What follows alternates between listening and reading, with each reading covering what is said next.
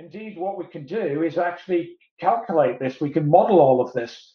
But even then, we run into further challenges from the point of view, will regulators accept those in silico communications, or will we always be driven to actually measure levels of any nitrosamine that may be generated?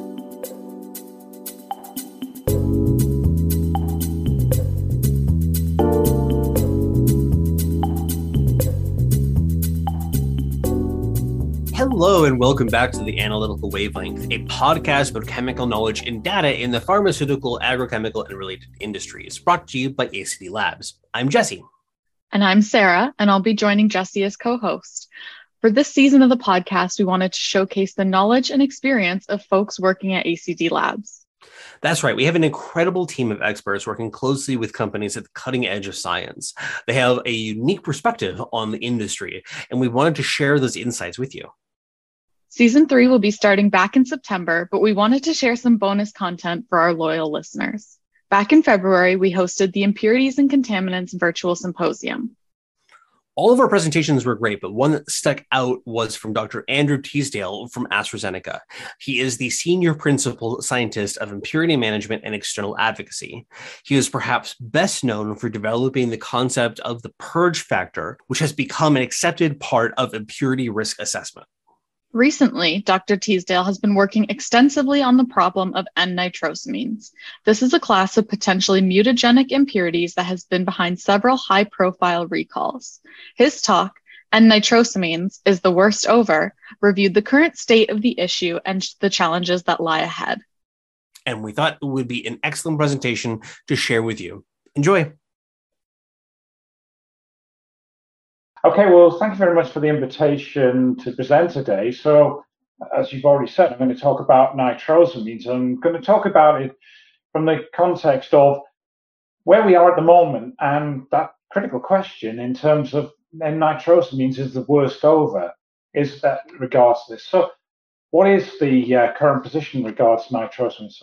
So, for people who've been involved in this area, cognizant with it, you will know that for the last 3 or 4 years, we've been concerned over N-nitrosamines, really since the advent of issues regarding nitrosamines, which was triggered by the valsartan incident. What that ultimately led to was a request, pretty much on a global basis across all the major health authorities, to carry out a nitrosamine risk assessment across all chemical and eventually biological molecules. And in terms of the chemical entities, the first stage of that risk assessment, the step 1 assessment, looking at your chemistry and your formulated product and determining whether or not you believe that you have a potential risk of nitrosamines, that particular exercise was completed in March 2021, so just over or just under a year ago since that date. And in terms of progress at that point, really good progress was made. Pretty much every organization was able to provide details, at least on the basis of risk or no risk at that particular point in time. So we saw a very high level of completion as regards that. And any gaps identified at that time, I think, have subsequently been addressed.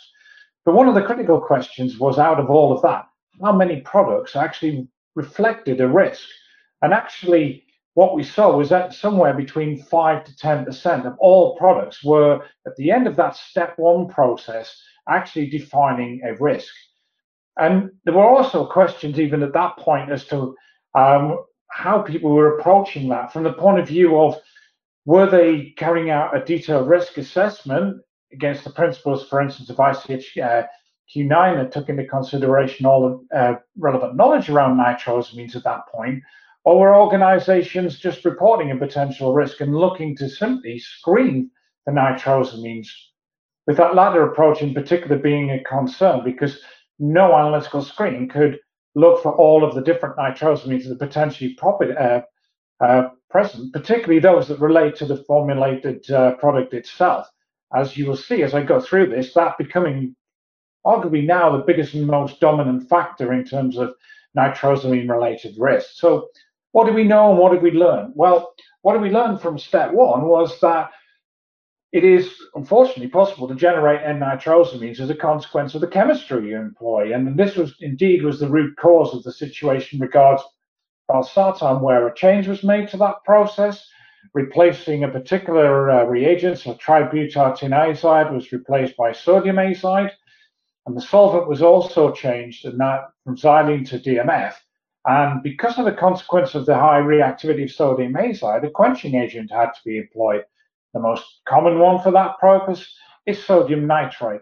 And what was not realized at the time of the variation, but actually when this was first reported, was several years after that variation, that unfortunately, in the situation with valsartan, in the final bond forming step, we'd essentially, as an industry, created the almost idealized conditions to generate an N-nitrosamine.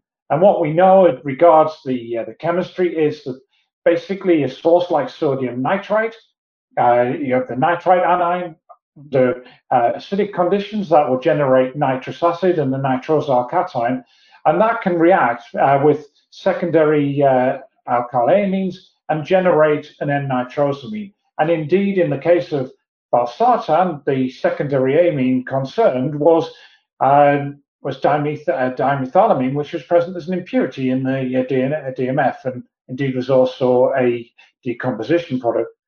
And as we start to understand more about this, we suddenly realized as well that there's an article here that pointed to the fact that we were also seeing contamination of products with N-nitrosamines as a consequence of operations like solvent recycling and catalyst recycling, where poor GMP was employed. So already we start to see a widening of that issue.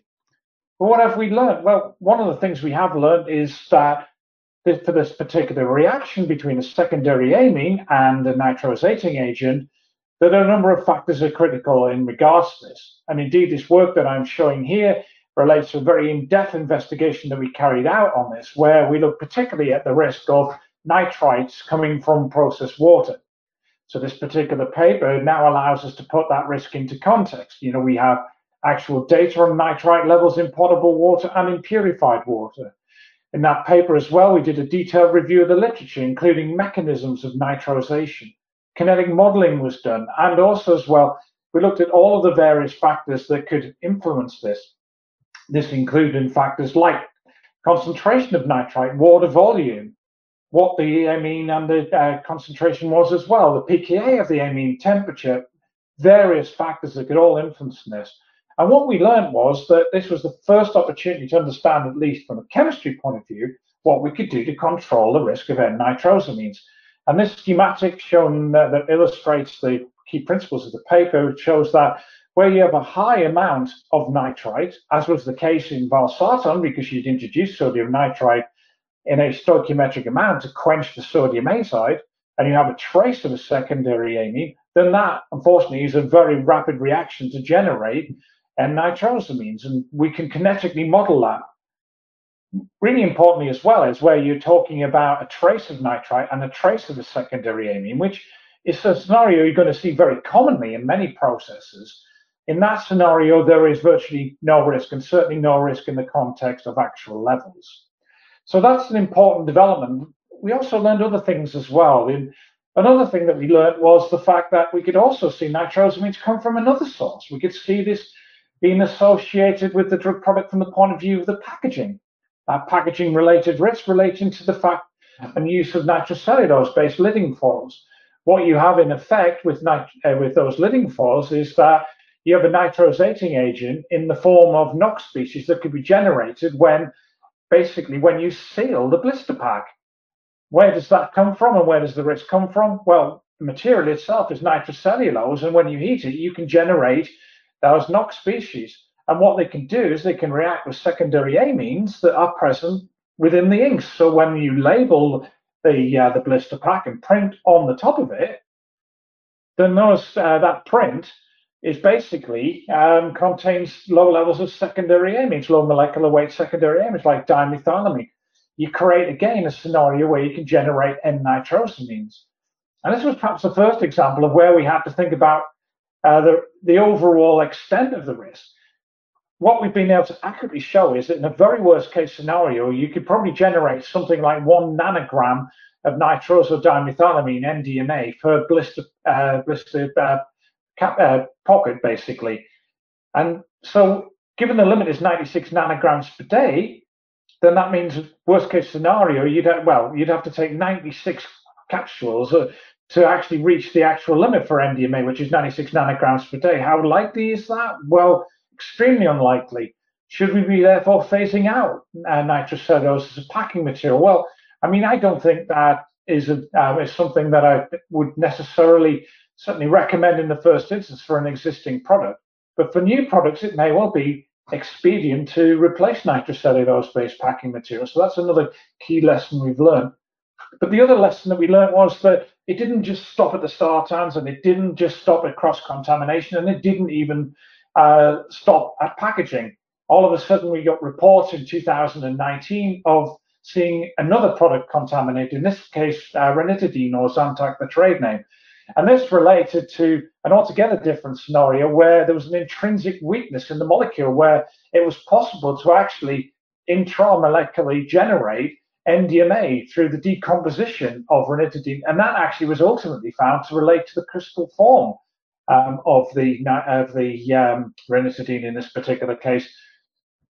What that led to was then that call for a much wider investigation of all of this. And what this slide shows here is a detail of some of the timelines as regards this, and the inexorable increase in number of products that we found to be contaminated, or at least potentially contaminated, with N-Nitrosmaines. And one of the most recent ones being varenicline, the anti-smoking cessation drug, which has again seen widespread withdrawal of that. Other major products like metformin have been impacted by this as well. One of the things to also note as we move along that chronology is that the type of nitrosamine we're seeing is moving from small molecular weight N-nitrosamines that were seen as a consequence of the chemistry employed in the API manufacture, now through into N-nitrosamines that are product-like, that where the drug itself is a secondary amine and we're generating N-nitrosamines for it. So we're seeing that subtle shift in the type of nitrosamines that we're seeing. So what are the quality challenges and what are the safety challenges as regards to this? Well, I mean, in terms of the quality challenge, I've already described this, particularly in the context of API manufacturing. We now understand that there is that amine vulnerability, and that it relates to factors such as the type of the amine and the pKa and things like that. We know that nitrite chemistry is not widespread. We don't, aside from its use, for instance, as a quenching agent as far as the valsartan process was concerned and in use in sandmire chemistry, nitrites per se are not used widespread in chemistry as a reagent. But we do know we have presence of nitrite in water. How big is that risk? Well, I mean, hopefully now through that paper and work that I've already described, we now get a much better understanding and control as far as this is concerned. Indeed, what we can do is actually calculate this. We can model all of this. But even then, we run into further challenges from the point of view, will regulators accept those in silico communications, or will we always be driven to actually measure levels of any nitrosamine that may be generated? And indeed, can we take into further consideration factors like the fate of a nitrosamine?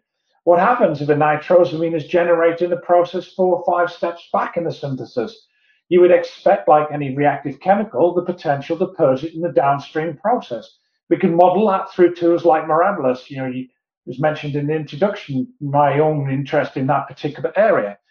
But again, we have these regulatory challenges as to whether or not these calculations will be accepted as part of the modeling of the risk.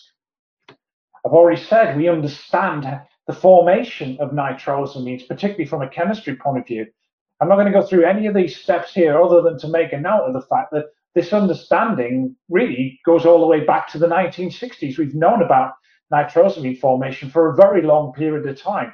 And we know about the kinetics, the mechanism that's involved, and also where the maximum rate is, and the maximum rate being at around pH 3.15.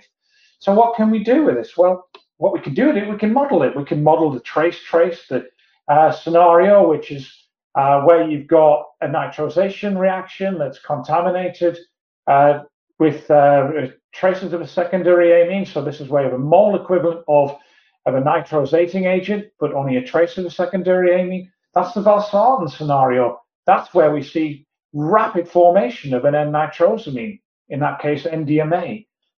What happens, though, when you have the alternative? So you have for instance, a secondary amine with a trace of nitrite present, well, that's more of an intermediate risk and something you look at on a case-by-case basis. The levels that would be formed are significantly lower. And critically, we can model it from the point of view of where we have trace-trace. So what is the outcome of all of this? Well, the outcome is we can say that you're going to get complete conversion in the scenario where you've got a mole equivalent of a nitrosating agent of any traces of the secondary amine. 74 mgs in 60 minutes against limits of 96 nanograms per day. That's why you had a problem with valsartan. What about trace-trace? Well, significantly lower levels over a much longer period of time, but still there is that risk. Well, in the case of trace-trace, which is where we are the majority of times, we should have virtually no risk, 19 nanograms formed over 115 days. So this is really important because it allows us to put that risk into some form of context. And all of that was covered in this particular paper by Ashworth et al., which was referenced on one of the earlier slides. So we can say that there's significant risk, moderate risk, low risk. I want to go back to another point about looking at the risk as far as nitrosamines are concerned. Can we use purge calculations? Well, this recent survey showed that for control of mutagenic impurities, the vast majority of the control of mutagenic impurities exercised through ICHM7 control limits, and in particular, option 4, purge calculations. 70% of all control strategies based on purge calculation.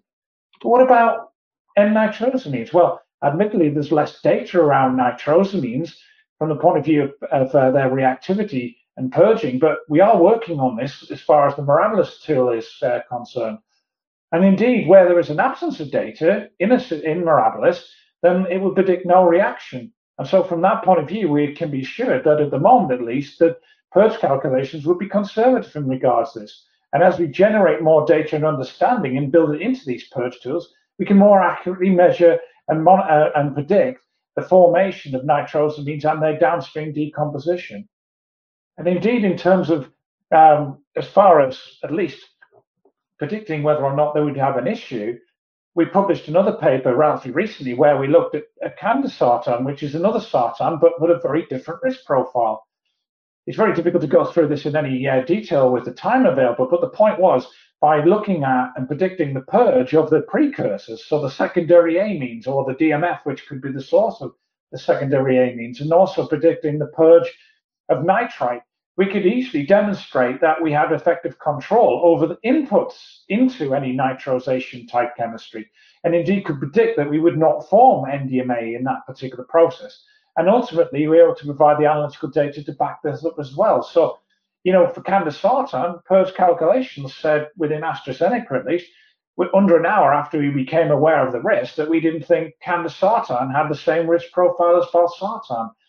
So, extremely useful and powerful to use these tools. And indeed, our scientific understanding is increased still further by understanding the purging of nitrosamines through partitioning as well. So a lot of scientific data now being generated that allow effective control of nitrosamines. But of course, then there's the analytical challenge.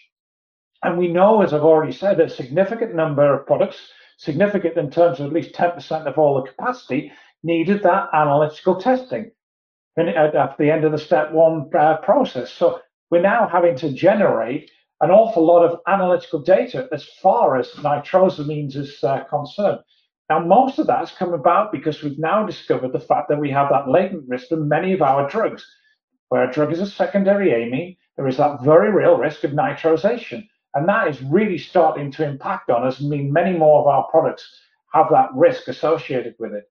So then you might think, well, okay, that's fine. Go away and just do that testing. What does that mean? Well, the testing itself is incredibly difficult and challenging.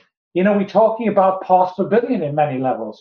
We're talking about high-end mass spectrometry, LC-MS-MS, GC-MS-MS, equipment that's not available routine in quality control environments. We need reference standards of complex nitrosamines as well that don't exist. We have to make them synthetically. Not only do we need to be able to detect down to the acceptable level, some of the regulations push you to have to control to below 10% of that level. So there are analytical challenges, not just from a technical point of view, but a capacity point of view as well. One product alone, metformin, requiring testing on a global basis, thousands of products per year. And of course, just to expand further on this, we have that significant challenge where we're looking for an analyte at a very, very low level and present in an environment, i.e. in the drug product, where we have the complex scenario with the excipients and the API and other things like that. And we run that risk, it says here, of false positives and false negatives. In many cases, it's a case-by-case basis with bespoke sample preparation. And in that case, one-off testing to confirm risk or no risk is very different to having to do this on a long-term basis. And indeed, this just gives an example of the fact that, one of the things that has been regularly seen is misidentification. NDMA is isobaric with one of the isotopes of DMF. And what that means is that unless you're using either doing deliberate fragmentation to be able to come up with a daughter ion that you can track, or using accurate mass, then often it's possible to overestimate, particularly NDMA, by confusing it with a trace of NDMA. I've already said as well, one of the challenges now is that we're seeing N-nitrosamines of drugs themselves. Why is that? Well, one of the reasons for that is because we see nitrites and excipients. We're having to build up that understanding of the level of nitrites, therefore, and excipients, and we're doing that through a data sharing exercise.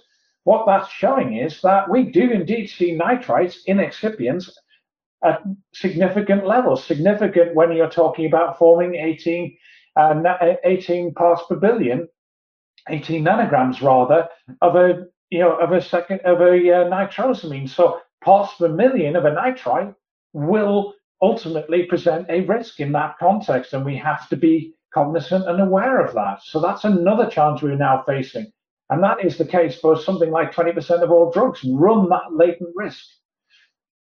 We also need to manage multiple nitrosamines. Originally, how this was done in a way that suggested if you saw two nitrosamines, you would have to control them to whatever the lowest of the limits is. Well, I've tried to give an example of the problems with that here. Nitrosylpiperazine, the safety limit for that is 808.78 micrograms per day, not nanograms, micrograms, so significantly higher than the 26 nanograms, for instance, of NDEA. But if you had nitrosylpiperazine present and you had nitrosodiethylamine present, then the regulation said, oh, well, you have to control both to 26 nanograms per day. Really impractical to do that. And just very recently, to show the rapidity of the way things change in this area, the regulators have now come back and said we can take an alternative approach to this. What do you do if one of those nitrosamines is less than 10%? Well, we're now seeing some sensible pragmatism from regulators as regards this. That question, if you've got one below 10%, do both need to be taken into consideration? Well, actually now the reality is no, you don't. We can take this approach now, this alternative too, of saying in that particular case, if I have two nitrosamines, the biggest risk being MDMA in my particular scenario, but I have a theoretical, at least, possibility of NDA being present as well, no longer do I need to control it to 26 nanograms per day, the limit for NDA. I can rule out NDAs not being of any significance. Why? Because it's below 10%. This definitely improves things, but it's taken a long time to get to this point. And we have safety challenges as well. Are all N-nitrosamines a concern? We understand the mechanistic pathway for N-nitrosamines. Nitrosamines are not direct alkylating agents. They have to undergo metabolism, and it all relates to enzyme, enzyme oxidation in an alpha hydroxy position. If we don't have an alpha hydrogen, it can't ultimately form the species of real concern, the diazoniamide. So does that mean if you don't have an alpha hydrogen, you have no risk? And also, as well as the question of potencies. Potencies vary massively. We start at NDEA at 26 nanograms per day, the nitrosamine of diethylamine. But by the time we get into things like nitrosylpiperazine, where you have a relatively rigid ring structure, 8.78 micrograms per day, not nanograms, more than 100-fold difference. So what is the limit you set for a nitrosamine? And indeed, some of the nitrosamines of APIs are not even carcinogenic. It's demonstrated here, particularly with this example of cimetidine. So what is an appropriate limit and what is a risk? Very, very difficult to define. We have acceptable intakes defined by the regulations, but these only apply to the simple low molecular weight N-nitrosamines, they don't apply to the API-like nitrosamines, which are by far the most common ones that we now see. So then it begs the question, ultimately as well, often, what is the correct limit?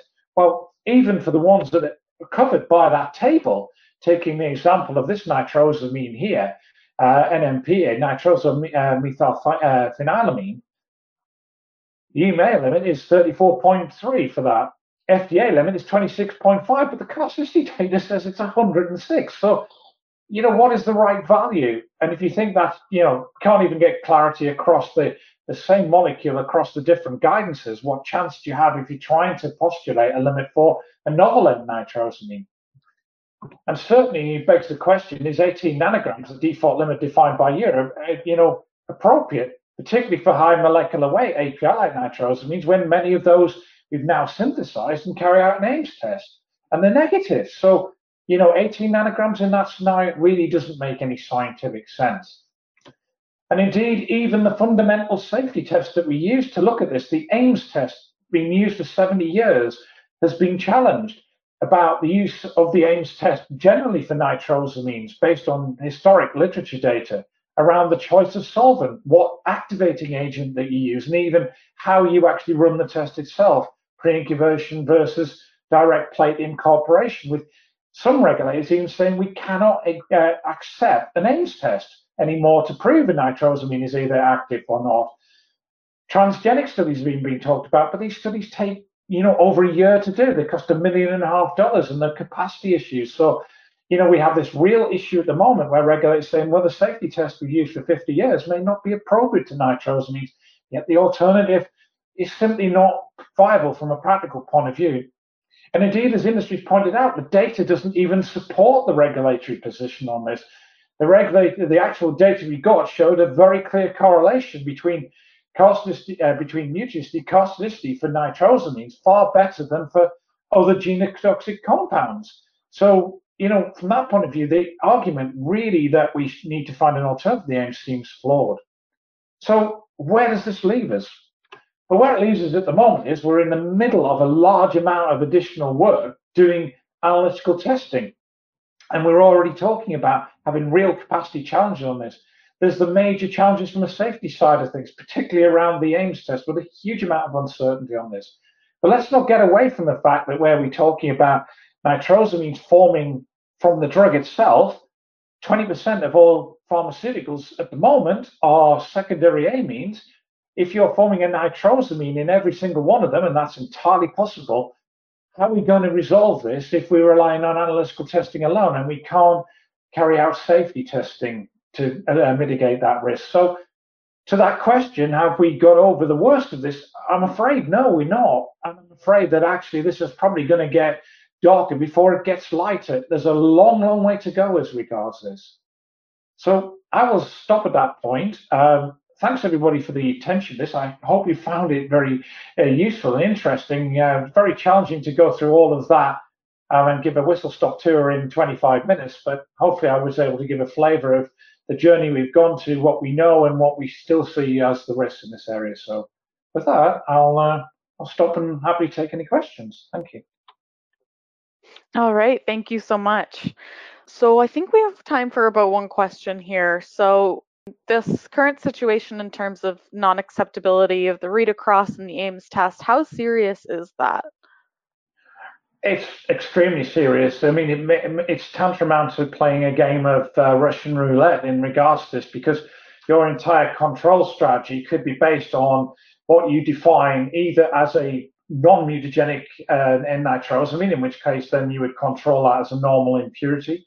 If the regulator disagrees and says, well, you have to control the 26 nanograms, well, I mean, the difference between those two numbers in terms of acceptable limits is orders of magnitude difference. And even if you define that it is mutagenic and it has to be controlled, but you define your own limit for this, in the case of varenicline, that's exactly what Pfizer did. They proposed what they believe is an appropriate surrogate limit for the nitrosamine of varenicline.